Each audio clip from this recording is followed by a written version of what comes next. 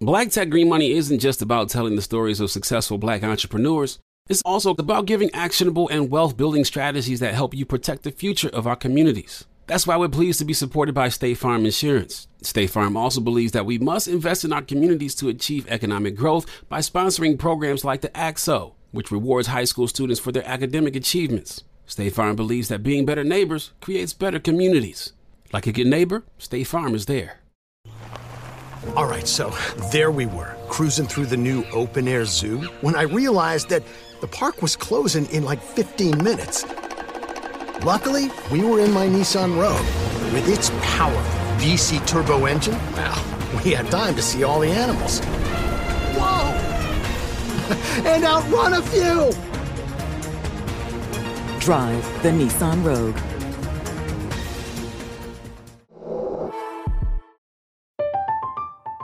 I'm Katya Adler, host of The Global Story. Over the last 25 years, I've covered conflicts in the Middle East, political and economic crises in Europe, drug cartels in Mexico. Now I'm covering the stories behind the news all over the world in conversation with those who break it. Join me Monday to Friday to find out what's happening, why, and what it all means. Follow The Global Story from the BBC wherever you listen to podcasts.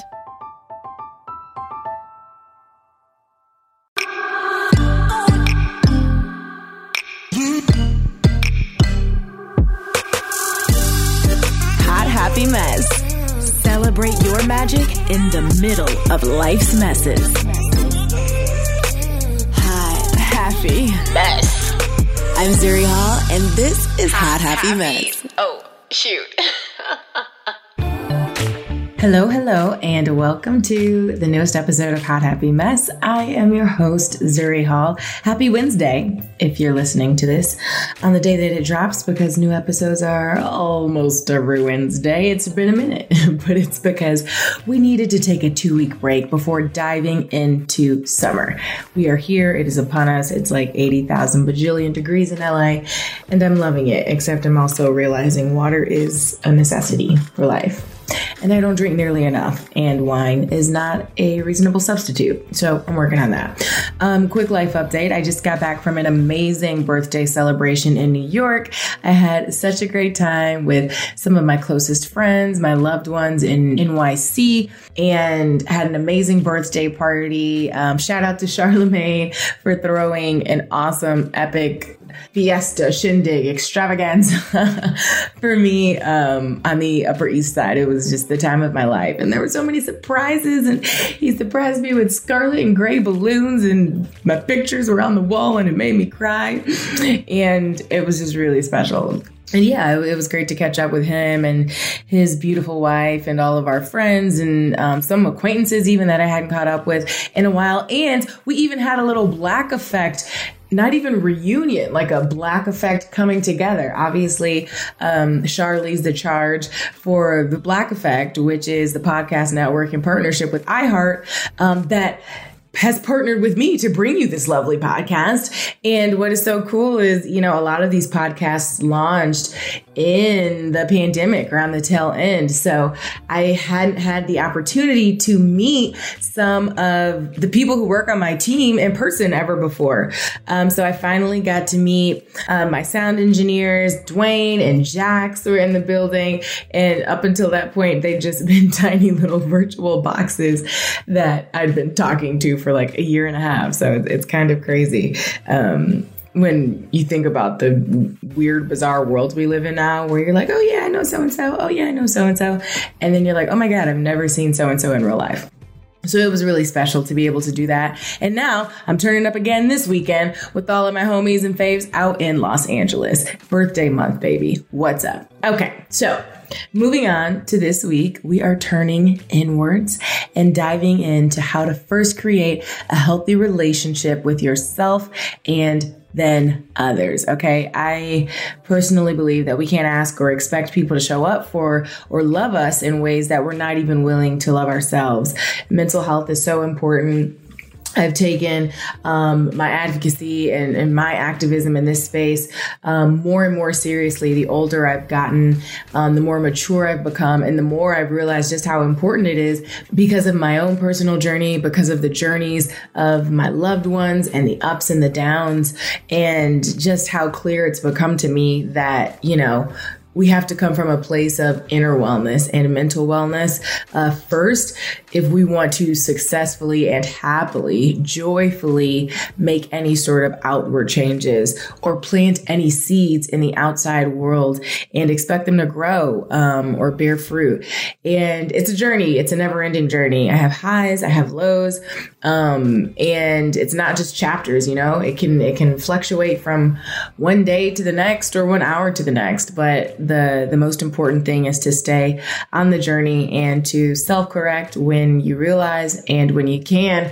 And I hope that by listening to, Hot Happy Mess and the conversations that we're having, the stories that I'm sharing and my guests are sharing, that you feel a little less alone and a little more seen as you continue on that journey for yourself. So today's expert is sharing how we can cultivate self-worth, develop more self-compassion as we navigate relationships with others.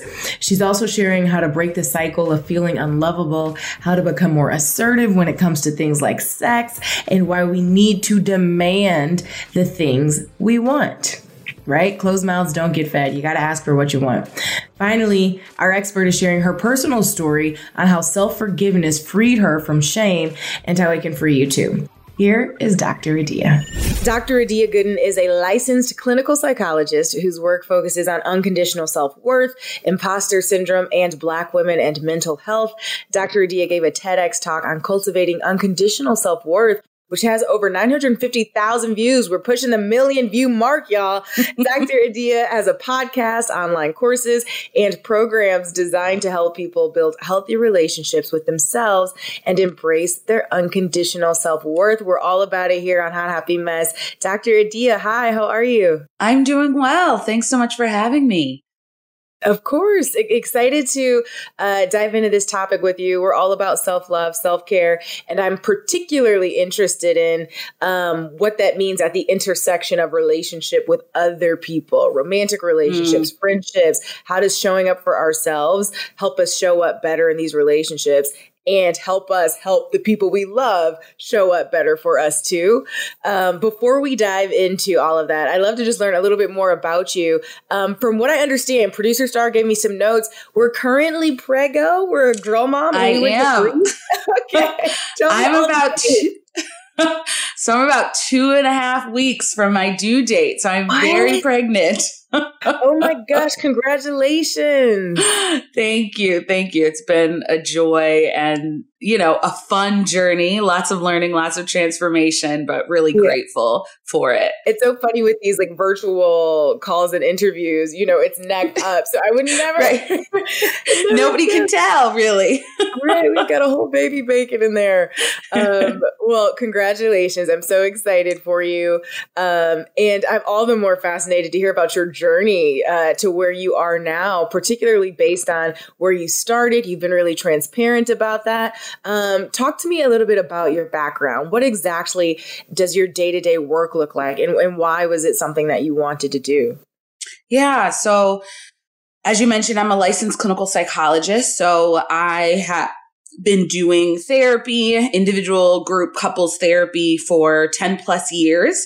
So really kind of sitting with a lot of people around their day-to-day struggles, right? Struggles with feeling worthy, struggles with depression, with anxiety, relationship challenges and issues. And I started to see a pattern and also connected that to my own life and experience. And what I saw was that despite people's achievements and accomplishments and sort of doing all of these really amazing, impressive things in their lives, so many people were still struggling with anxiety and depression and these other issues because they didn't feel worthy. And that really felt like a root cause for a lot of these challenges.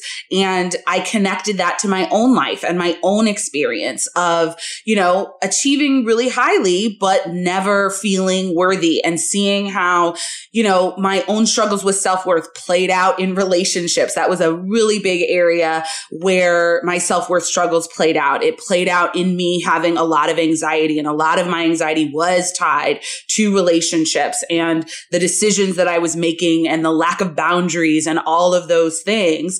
And so that really sort of seeing it in myself and then also seeing it in my clients helped me to think about it more broadly and think about how do we help people to really believe that they're worthy and sort of get to that place? Because I don't think it's something that's talked about super commonly, right? We talk about self-esteem. We talk about, achieving highly, but there's not enough conversation about what does it really mean to believe that you're worthy at the core, no matter what is going on in your life. This is such an important topic, particularly for, our audience, because this podcast, my vision for it was always to focus on conversations around how to do best life minus the burnout, right? I think for so many years, we were just taught to go, go, go, achieve, achieve, achieve, girl boss it up, all of these things. And I felt just personally that no one at the time, this is, especially maybe 10-ish years ago, at like peak boss babe energy, right? When that new cultural shift was happening, no one was talking about how miserable we all were behind the scenes and the mental health aspect. I was one of those people, right? I was high achieving. I was always checking the boxes. I couldn't wait to announce my next thing or whatever it was. But the truth is I was also low-key losing my mind at certain points. I was so burnt out. And I also struggled, in hindsight, I realized, I didn't know it at the time, with feeling really insecure around some of the opportunities that I found myself in, dealing with imposter syndrome, even though it was my accomplishments or resume or achievements that had gotten me into those spaces.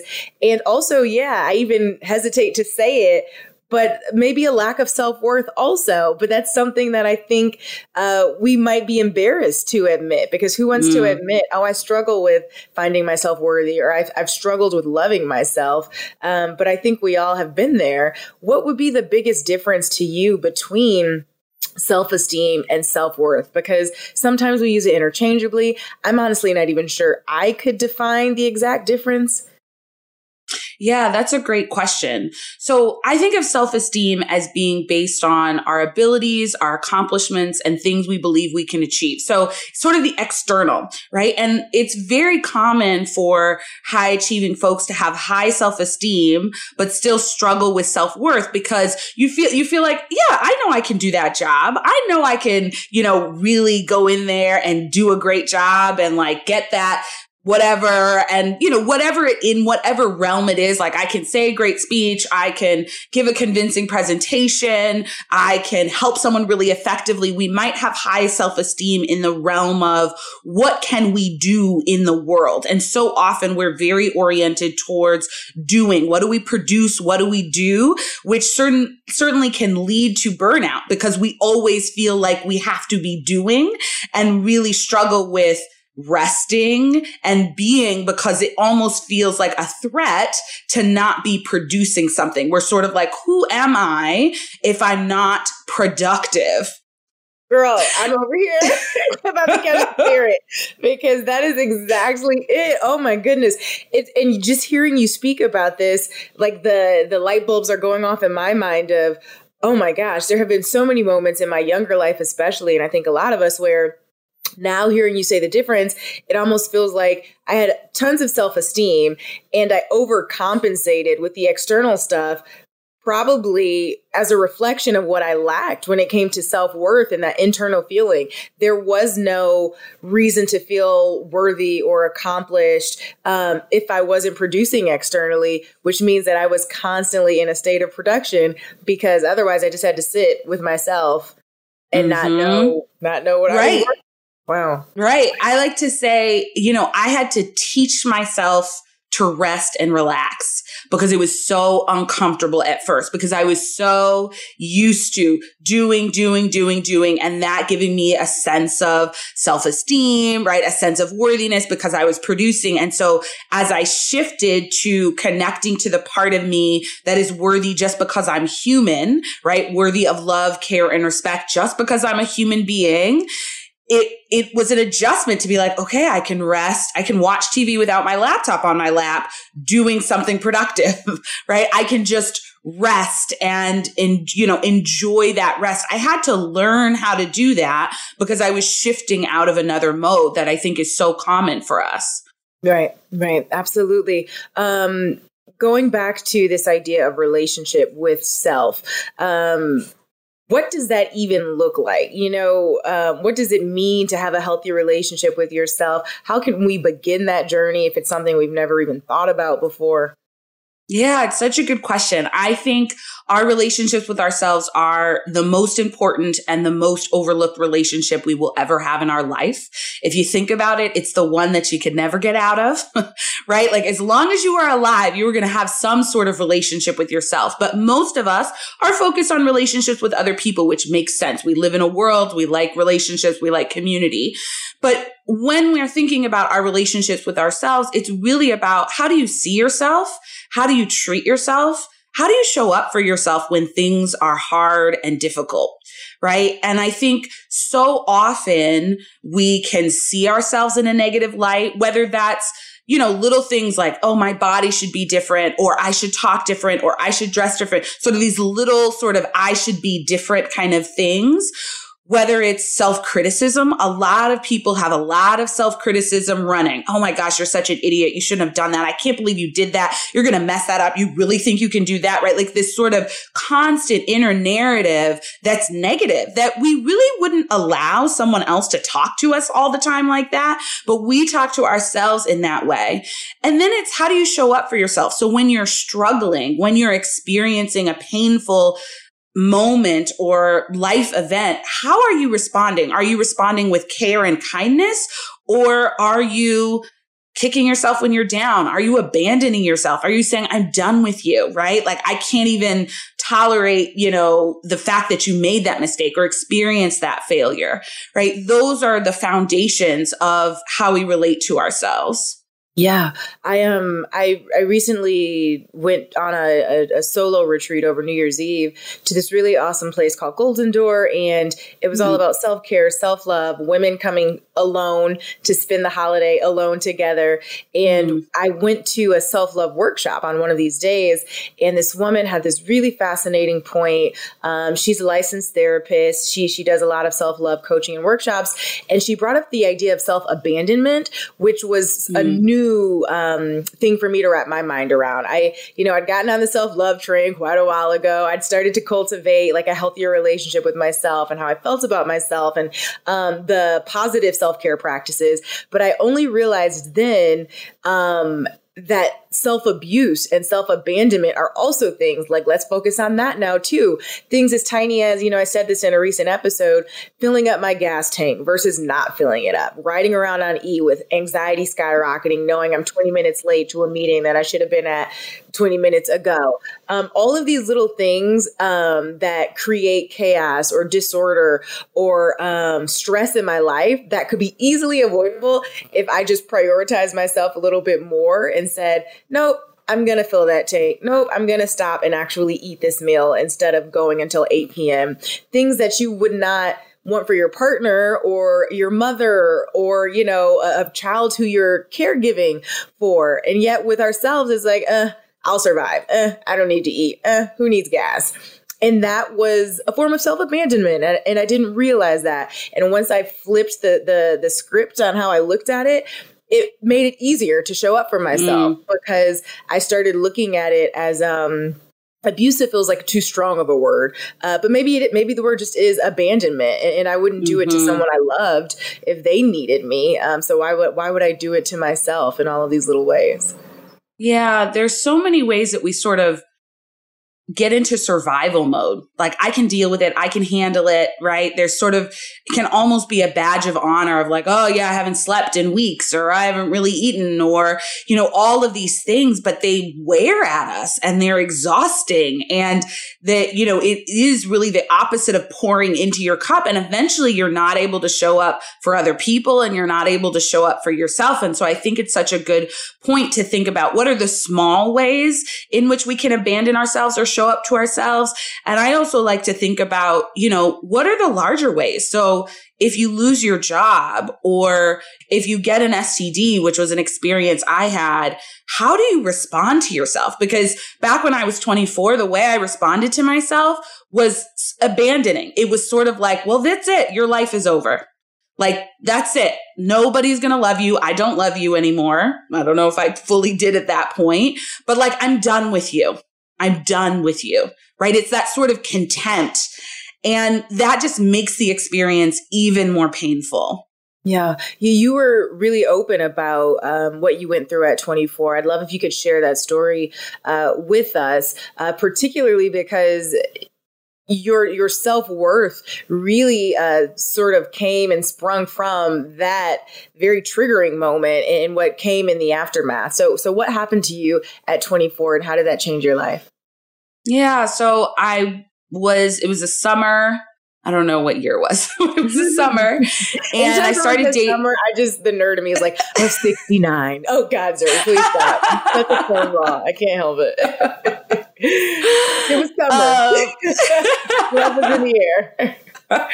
Exactly. So I started dating this guy and really sort of fell in love, sort of, you know, at that time I felt like it was love, head over heels. And we were in a long distance relationship. So he had come to Chicago and we met, and then he lived in DC, and I had planned like a 2-week trip to DC that summer because my family lived there, my grandmother lived there, and friends lived there. So then we spent like 2 weeks together. Then I went back. So we sort of developed this relationship and things were fine. And then I went back to visit him. And I remember I think it was Labor Day weekend. And, you know, looking back, I can see that I could already feel that things were sort of off, right? So this is part of, you know, like now I can see that if I had trusted my intuition, I might have been able to avoid a really painful situation, but I just wasn't there yet. So I go back, things feel sort of off. So, you know, we were having sex. We had had a conversation in the summer about STD testing. You know, I was 24. I wasn't super well versed in that conversation. So I wasn't saying, okay, we need to get tested again. There's a lot of things that I wasn't doing, but we had talked about it. He had said he was fine. I said I was fine. And we sort of kind of kept moving. So, we had sex that weekend and I felt sick. Like I started to feel sick, but I had no idea like what that was or what that meant. That very weekend that you were with him? Mm-hmm. Mm. Yeah, I felt sick. And I had no idea that like your body could have such a quick reaction. And this is good for people to know because if you feel sick, you can go to the doctor and there are shots that you can get immediately that can interrupt like an STD taking hold. So there's reason to be really in tune with your body. If you sleep with someone and then you feel sick, that you should go visit the doctor because sometimes if you're within a couple of days, you could address it. So I felt sick, didn't know what it was, went back home. And I don't know how much later it was. But so then I didn't hear from him, which was another sort of emotional thing for me, feeling abandoned and really upset. And it was probably a couple weeks later or a few weeks later when I went to my doctor and I learned that I had contracted herpes. And, you know, it was just devastating. Like at 24, I was sort of like, as I mentioned, like, okay, that's it. Right? Like all your hopes and dreams of having partnership, of having kids, like of having a happy life, like that's just That's not going to happen. And for basically, context, for those who may not know, this is a lifelong thing. Like once you've contracted herpes, you've got herpes. There's no cure, right? Like, yeah, there's no cure for herpes. And I think herpes is sort of unique because there are some STDs that there are cures.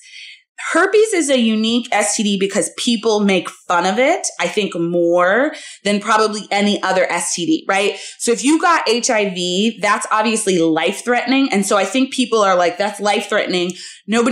People are not going to make fun of you for getting HIV, right? But if you get herpes, it's like, ugh, you're dirty, right? Like there's this connotation publicly that says you should feel ashamed, you're dirty, you're like, look at you, look at how you are, right? And so I just felt so much shame. So we broke up because I hadn't talked to him and I was like, okay, I'm not going to do this with you. So then I ended the relationship. Did you dealing ask with him about it? Like tell him like...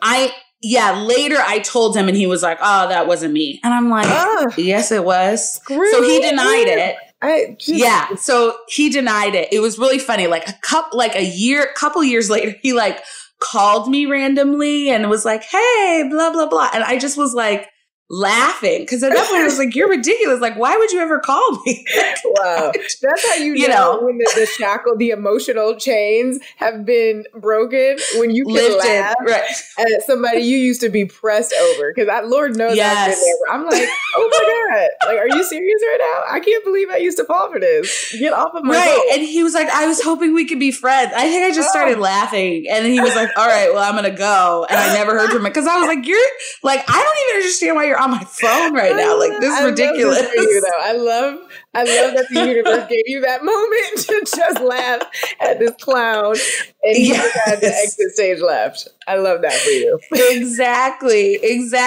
So, it was incredibly painful. And, it took me years to even share it because there is so much stigma, there is so much shame, but I think the reason that was important on my self-worth journey is because if I could eventually connect to a sense that I was still worthy, right? Like, even though I had this STD, even though, I had this thing that so many people would make fun of and that I felt so ashamed of, if I could believe that I'm still worthy unconditionally, that I'm still worthy of love, care, and respect, like, that is incredibly powerful. Because if you do everything perfect and you feel worthy, then there's still a sense of like, well, I'm worthy because I don't make any mistakes, or I haven't done anything perfect, or everybody would approve of all of my choices and decisions.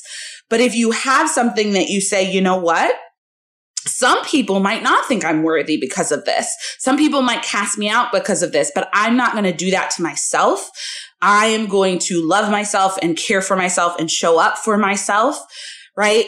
That is a really powerful statement that you can make on behalf of yourself. And I'm so grateful that I was able to do that work because now, as we sort of started, I'm pregnant, I'm in a happy marriage, like all of the things that I thought, I'm just not going to be able to do those things in my life when I was 24.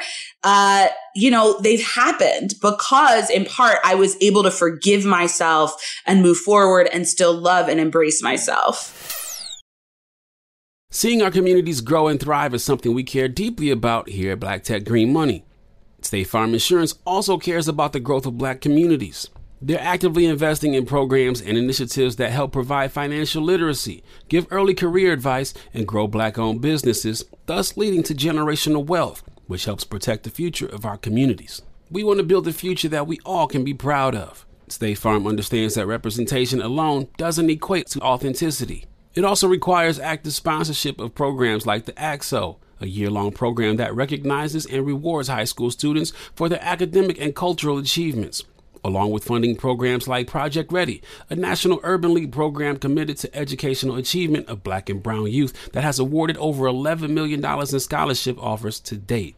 State Farm believes that being better neighbors creates better communities and can have a long-lasting impact. Like a good neighbor, State Farm is there. All right, so there we were, cruising through the new open-air zoo, when I realized that the park was closing in like 15 minutes. Luckily, we were in my Nissan Rogue. With its powerful VC turbo engine, well, we had time to see all the animals. Whoa! And outrun a few! Drive the Nissan Rogue.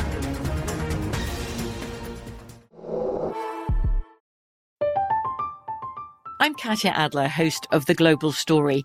Over the last 25 years, I've covered conflicts in the Middle East, political and economic crises in Europe, drug cartels in Mexico.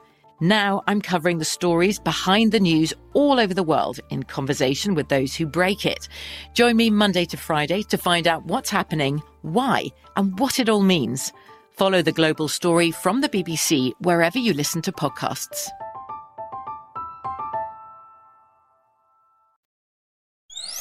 The next question to you is going to be why? Why should we, focus on building up our self-worth? And I'm thinking from the perspective of someone who, if you're drowning in the lack of it right now, and you hear people say, oh, love on yourself, treat yourself well, you deserve it. But I, meaning whoever, I don't believe that in that moment because I'm drowning in these feelings of self-hatred or abandonment or abuse.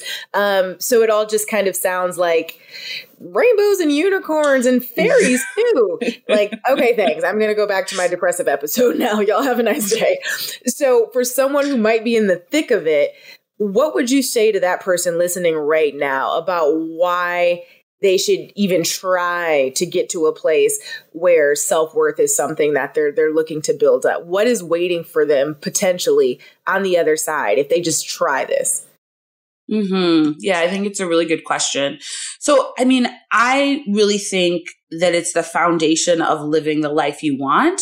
And it's part of the reason what you're saying is part of the reason why the practices that I focus on teaching people to help get them to a place where they're embracing their unconditional self-worth are very sort of grounded and they're not super fluffy. I do think the self-love practices are treat yourself and all those things. I think those things are wonderful, but I really like to start with foundational things like, can you be compassionate with yourself? Can you talk to yourself with kindness? And that's a healing practice because instead of beating yourself up and saying, I'm the worst, I'm horrible, I'm dirty, right? Those are things I was saying to myself. You say, oh, baby, oh my gosh. Oh, that was so painful. And this is scary because you don't know how it's going to go. And I'm here. I'm not leaving you. Because that's really what we want other people to do for us. And it's wonderful when other people show up for us in that way.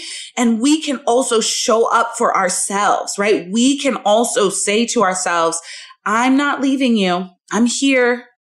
Right? We can practice self-forgiveness so that we get to release it instead of me, imagine if every time, and I probably did this for a while, every time I am starting dating a new partner, I'm thinking, you idiot, you blah, blah, blah, blah, blah. And you had sex with that person and now you have, right? And I'm beating myself up. Then how am I going to go into a healthy relationship with someone new if I'm beating myself up? No, if I say, okay, so you have this thing that you need to now talk to this new person about, and that takes courage and it's uncomfortable, right? And that's okay, right? And I'm here with you and we don't know how they're going to respond. So we're going to be, thoughtful about boundaries and developing trust. But if I'm there for myself, then I am better able to engage in that new relationship in a healthy way versus hiding or never engaging in another relationship or, on the first date being like, hey, this is my story, doing all of those things, right? So when we have the foundation of these practices and our self-worth, that's when we're able to build the life we want and have healthy relationships. Mm-hmm. You mentioned, showing up for yourself, the self-love, and then that translating to our relationships, or transitioning into our relationships, rather. I always say, I can't expect anyone or ask anyone to show up for me or love me in a way that I'm not even willing to love myself. And that was a breakthrough I only had in my late 20s after a breakup, a long-term relationship that I decided to end. And I dedicated a song to myself for the first time ever, the same way, you know, you and your new boo might have our song. When I hear these lyrics, I think of us. Stevie Wonder As is my song to myself. And I promised myself on the other end of that breakup, I was never going to betray myself, let myself down, hurt myself in the ways that I did in that relationship, in the ways that I allowed my partner to at different times. And that was all the security I needed. I stopped finally looking for that guarantee from a partner and just decided to do it for myself, because I was watching me show up as this great partner or the best I could be to these people. I'm like, well, why don't I just go ahead and allocate this energy, these funds towards myself? And it was night and day, the sorts of relationships and dating opportunities and the men that I attracted in my life, because I was just on a different vibrational frequency. And the people who couldn't match me, they just fell away. Even if I wanted to keep the toxicity in my life, like the truth was I wasn't walking that walk anymore. So it was only so long before they just kind of disappeared, or the universe would kind of clear them out of the way. And I would be directed towards people who were on my wavelength and who matched my energy when it came to the type of love, the type of life that we were living, one of self-love, mutual respect, boundaries. What does that look like, in your opinion, going from self-love and self-worth into relationship? How does that inform our relationships? What does self-worth look like in the context of partnership? I would imagine boundaries is a big thing. But what would you say? Yeah, I mean, I love that you're sharing your own experience, because I think mine is somewhat similar, right? I went from being attracted to and attracting men who were unavailable in some way, shape, or form, right? Because I sort of didn't feel worthy of love. I didn't feel lovable. And so then there was always this attraction to people who then reinforced that belief about myself. And once I released that, once I decided, okay, like I actually do know that I'm lovable. And for me, that really came very clearly after I had a relationship with a man of 2 years, and he didn't fall in love with me. And at some point it was like clear he wasn't going to fall in love with me. And so towards the end of that relationship, I was like, you know what? It's not me. It's him. He's a very nice man. He's a very nice person, but like it's his emotional capacity and his limitations that are keeping him from loving me, not me. I am lovable. I am worthy of love. And that really then shifted, because then I was attracted to, which I think is a really important point, because when we struggle with some of these things, we tend to be attracted to the people who reinforce our negative or unhelpful beliefs about ourselves. But when we fill ourselves up, when we feel worthy and lovable, and we're not desperate for attention, for affection, because we're offering it to ourselves, we have other fulfilling relationships, then we tend to be attracted to people who are going to show up for us, are going to be in relationship with us, are not, avoiding us and distant and all of these things. And so it just makes for better, healthier relationships when you're feeling like a complete, fulfilled person going into a relationship versus looking for someone to fix you or complete you or any of those things. Right. What is the key to you for developing and looking for healthy romantic relationships? So let's say we've been working on our self-worth. We're getting to a place where we feel good and healthy and well. But the truth is, a lot of us still have, the scars from the past, old traumas, old triggers, and Satan, the universe, whatever you want to call it, whatever you believe in, whatever, will just show up and just give you a little test every now and then, a little pop quiz, see if you really are about that new life. And you pass or you fail, you realize in that moment, okay, there's more work to be done. So if we're trying to step out into these streets with a new level of self-worth when it comes to dating, what should we be keeping in mind as we engage with other people? What are the questions we can ask on these first, second, third dates? What are the red flags to know, okay, whatever energy they're giving might not be in alignment with this new version of myself that I want to continue to grow. Wow, that's such a good question. So I think one thing is really paying attention to how you feel with someone and when you're communicating, right? With them, when you're communicating with them, when you're out on dates, etc. I know that for me, when I was in a space of lower self-worth or feeling unlovable, I was so focused on getting the person to like me that I was not very focused on how do I actually feel with them, right? And so does this person make you feel anxious? Right? Are you sort of like, when are they going to call? When are they going to text? I don't know. I don't hear from them. They come in and out and they're inconsistent. And they said they want to go on a date on Friday, but I don't know if they're going to go. And right? Like, are they making you feel anxious? Because if they're, and some of it can be internalized, right? But if they're communicating in a way that's inconsistent, right? If they're like, yeah, I'll hit you up later and you never hear from them. If they're like, yeah, we should go out this weekend and you never hear from them, right? Like, notice that. Because your own sense of like, this doesn't feel good, or I'm now anxious and feel like I have to remind them of who I am and get their attention, that's not a good sign, right?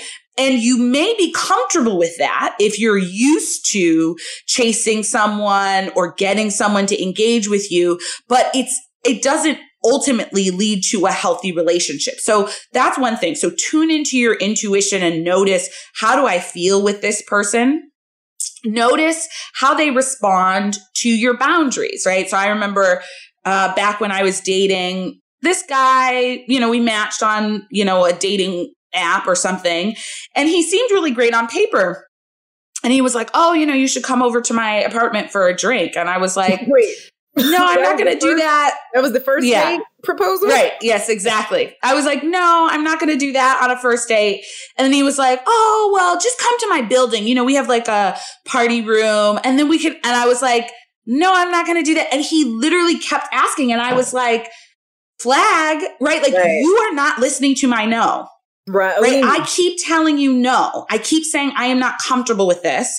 And you keep saying, but what about this? And what about that? Right. So when you set a boundary, and it can be small, like I'm not comfortable, I want to meet in a public place, or, after this talking after this time doesn't work for me, or whatever it is. Does the person listen to your boundary, or are they trying to push past it and convince you that you shouldn't have your boundary, right? That's a communication of respect, saying, oh, great, cool, you're not comfortable coming over. Great, I'll find a place for us to grab drinks, right? Like, you know what I mean? And so how are they responding? And then I think sort of exploring, do you have shared values? Do you have shared goals, right? If you're looking for a serious relationship and someone is like, yeah, I don't want a serious relationship right now, then listen to them, right. Hear them, take note. Convince yourself, ooh, this sounds like a job for me to fix. This sounds like a project to take on. Exactly. We don't want projects. God, good God. Oh, the projects of my life. When I think back on all the times, I just knew I was about to fix somebody, save somebody, turn somebody around. LOL. Never ends up how you expect.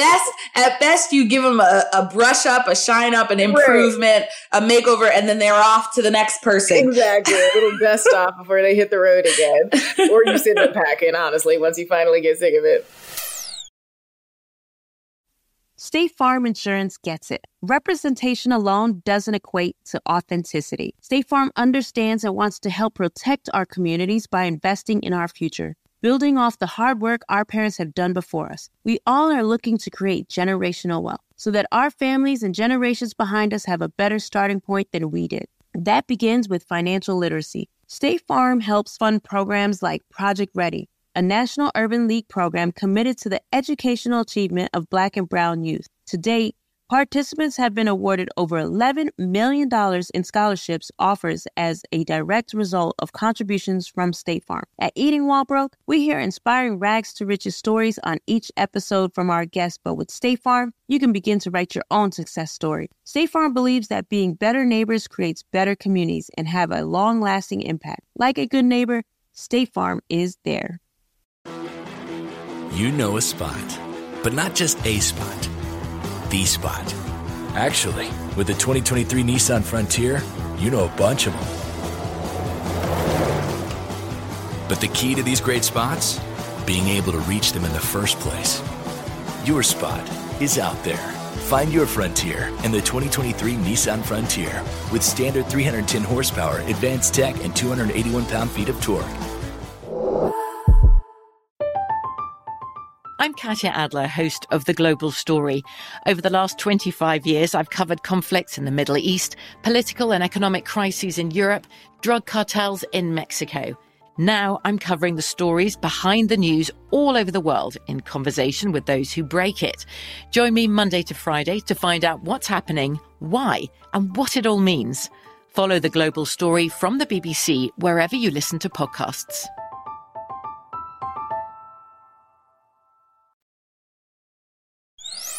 You know, we've talked about self-worth in the context of just our relationship with ourselves, romantic relationships and love. You also talk about self-worth in the context of sexual relationships too, which I think is so important. You know, we are grown women. We've lived from the situationships to the one-night stands to the committed relationships, the F-boys of the world, F-girls of the world. When it comes to sex in our society, it does feel still, for some reason, taboo to talk about, particularly from the angle of women's pleasure, us owning our body and being sovereign beings and speaking up for what we want. You know, we're taught to think of guys as the person to please and kind of forsaking our own pleasure or expectations in that process, faking an orgasm. To this day, I'm like, I can't do it, never would, can't relate. Another promise I made to myself. I was like, I will never. I love it. So what does that mean to you? Why do you think it's so difficult sometimes for us as women to ask for what we want? Yeah, I mean, I think, you know, you touched on so many things there. One is it is, I think, hard. I don't think women are socialized to embrace pleasure and feel deserving and worthy of pleasure, right? And often as girls and young women, we're told, keep your legs closed and, like, you know, be gatekeepers of sex, and you shouldn't want sex, right? It's sort of the message, right? I think young men, right, are often socialized to want sex, and that's normal, and boys will be boys. But young women and girls, it's like you're not supposed to want sex. It's like you're not a sexual being.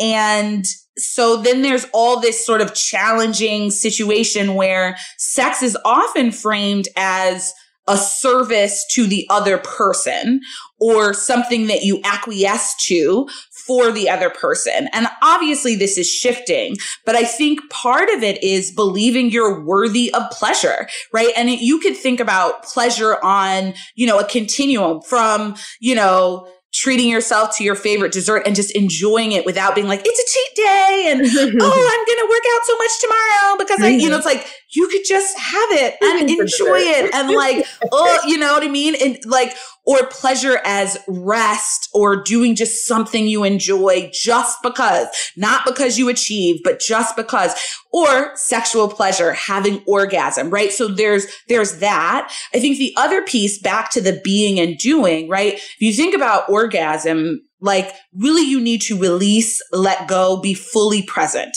If you are thinking about performing, if you are thinking about what are they thinking of my body? What are they thinking of how I look? What are they thinking about the sounds I'm making? It is very hard to be in a mental space where you can allow an orgasm to come because you're sort of in performance and control mode, right? And so often women are socialized to be in service, performance, and control mode. So I think a lot of this is involving sort of, you know, how do you get there yourself, which is where sort of like masturbation and self-pleasuring can be really useful because we sort of take out all the other people, right? Yeah. And you just focus on yourself. And then when you transition to, or when you're having sex with a partner, you know, owning the fact that you should be experiencing pleasure and that it's okay and good and healthy to ask for what you want, that that's not about saying the other person is performing poorly, but often partners are kind of like, I don't know what to do. And if you're in a healthy partnership, they want you to experience pleasure in sex. And so you communicating either during sex or outside of sex, like, hey, I really like it when you do this, or I think I'd like that. That can be such a helpful and healthy conversation, even though it's uncomfortable. So part of it is being willing to feel uncomfortable in the service of experiencing pleasure. Mm-hmm. We had a recent group chat episode where some of my girlfriends came on. We talked about sexual health and sort of how it's a mandatory conversation before we engage with a potential partner. But like you mentioned, having those conversations can be uncomfortable. It can be tough.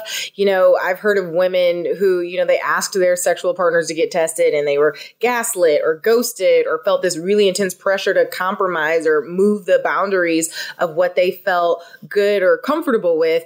And then they regret being open, transparent, speaking up for themselves. What do you say to someone who might feel that hesitation? I would imagine it very much represents low self-worth in the context of sexual relationship versus high self-worth. What do you say to those who might be hesitant because of, maybe unsupportive partners?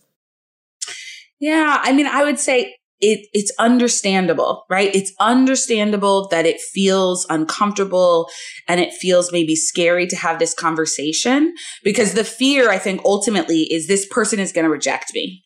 And I really like this person. I really want to be connected to this person. But that's, again, where having a grounding in your self-worth and in your relationship with yourself and saying, you know what, it's uncomfortable, but I have to set this boundary for me, right? When I told my own story at 24, it was like, I had the conversation, but I didn't necessarily set the boundaries and have it as seriously as I needed to.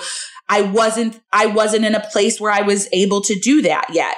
But now, I'm in a monogamous marriage, so we've established that. But, it's like, how do you sort of courageously have the conversation and know that you are going to be there for yourself, even if this person is not going to stay with you, because you and your health and your boundaries are more important than, acquiescing to what somebody wants to do or not do. And this is sort of a signal, a sign of a relation, sort of a relationship test. If you say, I'm not going to feel comfortable having sex or having intercourse until we both get tested, and they gaslight you or they're mean or they deny it, well, that's a sign that they don't respect your boundaries. Because even if they don't think it's necessary, they should say, you know what? I want you to feel safe if we're going to have sex. And I want us to be open and transparent about what's going on. I want to protect me and I want to protect you. So yes, I'm willing to do that.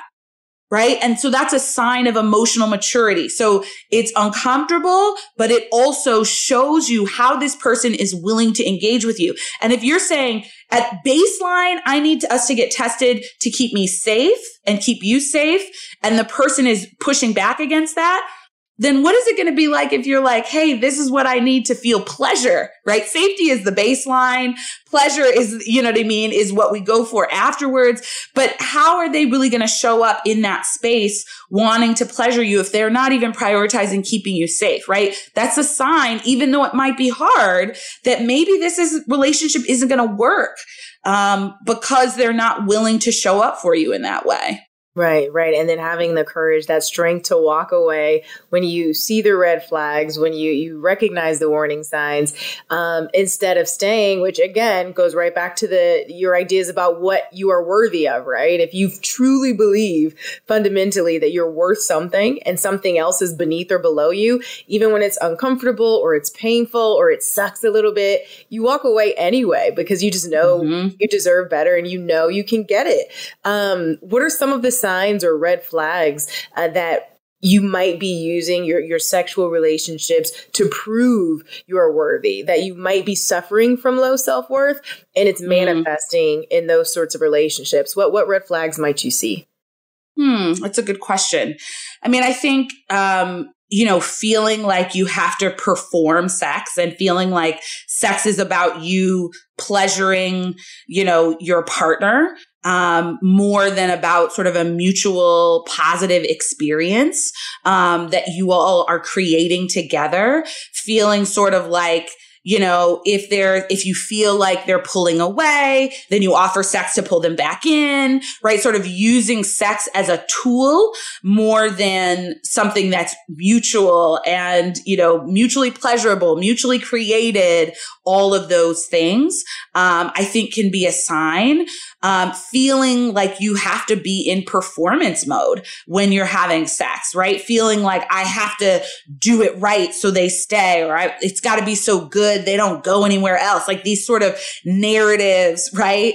That again are about me showing you that you shouldn't leave me because the sex is good, versus us creating a sexual experience together that feels good for both of us. Yeah. That idea of performance, it really translates to other areas too, right? Performing on the date, when you're interacting in just romantic context, performing in friendships, performing in the office, anytime that you feel like being who you are, whatever feels truest to you in that moment isn't enough, kind of plays right into that idea of who you are not being worth whatever it is you're experiencing or whoever it is you're experiencing. Yeah, exactly. I think so. One of the things that my husband said in his vows when we got married is that he appreciated how honest I was even on our first date. And he, was asking me some questions. I didn't really notice. I'm just answering that, he in the past had asked other women and he felt like they were giving him answers that he wanted to hear. Ooh. And I was just answering because I was like, this is the truth for me, Wait, what was one of the things he asked? I'm so curious. I don't even think it wasn't even that. It wasn't even super deep, but I think one question was, so we live in Chicago. I'm from Southern California. And I think he was like, would you ever move back to Southern California? And I was like, yeah, I would. You know what I mean? I probably would. I don't know if I will, but I probably would. And for him, that was like, you might leave. So that might be something that I, if I was tuned into maybe he wouldn't like this, maybe I'd say, oh no, I'm always going to be in Chicago. I just, the winter's here. Especially in February. So, and I don't even remember all the questions, but it's just he appreciated that I was being myself, not trying to just cater to him so that he would ask me on another date. That wasn't my goal. It was this is who I am. Right. And I think that's what we need in relationships, because if a long-term relationship is going to work, we need them to like us. We don't need somebody to fall for, this image that we create or a representative, because that is just not sustainable.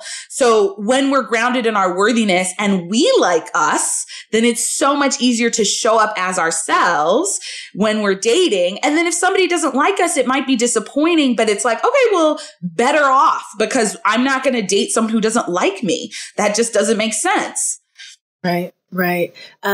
Resources, tools for people who want to begin the journey or maybe refresh or just keep building on it. Where can we go to learn how to love on ourselves more and cultivate that feeling of unconditional self-worth? Yeah, so I have a free ebook, which is on 4 practices to help you connect to your unconditional self-worth. And I think that's a really great place to start. People can sign up for it on my website. So dradiagooden.com/free e-book. And it's free and you can sign up and get started that way. Love it. And I'm curious to know if you have any favorite affirmation, just something, just give us one for today for our Hot Happy Mess listeners. Something that we can repeat to ourselves throughout the day, throughout the week, to begin or build on our foundation of self-worth. What affirmation might you have for us? Let's see. That's a good, that's a good one. Can my neurons fire quick enough? I am worthy and wonderful even as I grow and evolve. I am worthy and wonderful even as I grow and evolve. I love this space that allows for the mess ups, the hiccups, the tripping up, right? And to remember that we're still worthy in the midst of the journey, the evolution, the stumbles, because I think that's where we tend to stop giving ourselves grace as soon as we need it most. Exactly. And I think the other thing is that people sometimes fear that if they embrace their unconditional self-worth, that means they won't grow anymore. But those things are not mutually exclusive, right? And it can be so helpful to, as you're saying, if we're messing up, remind ourselves that we're still worthy, and to know that if we embrace our self-worth, that actually is a great foundation for personal growth.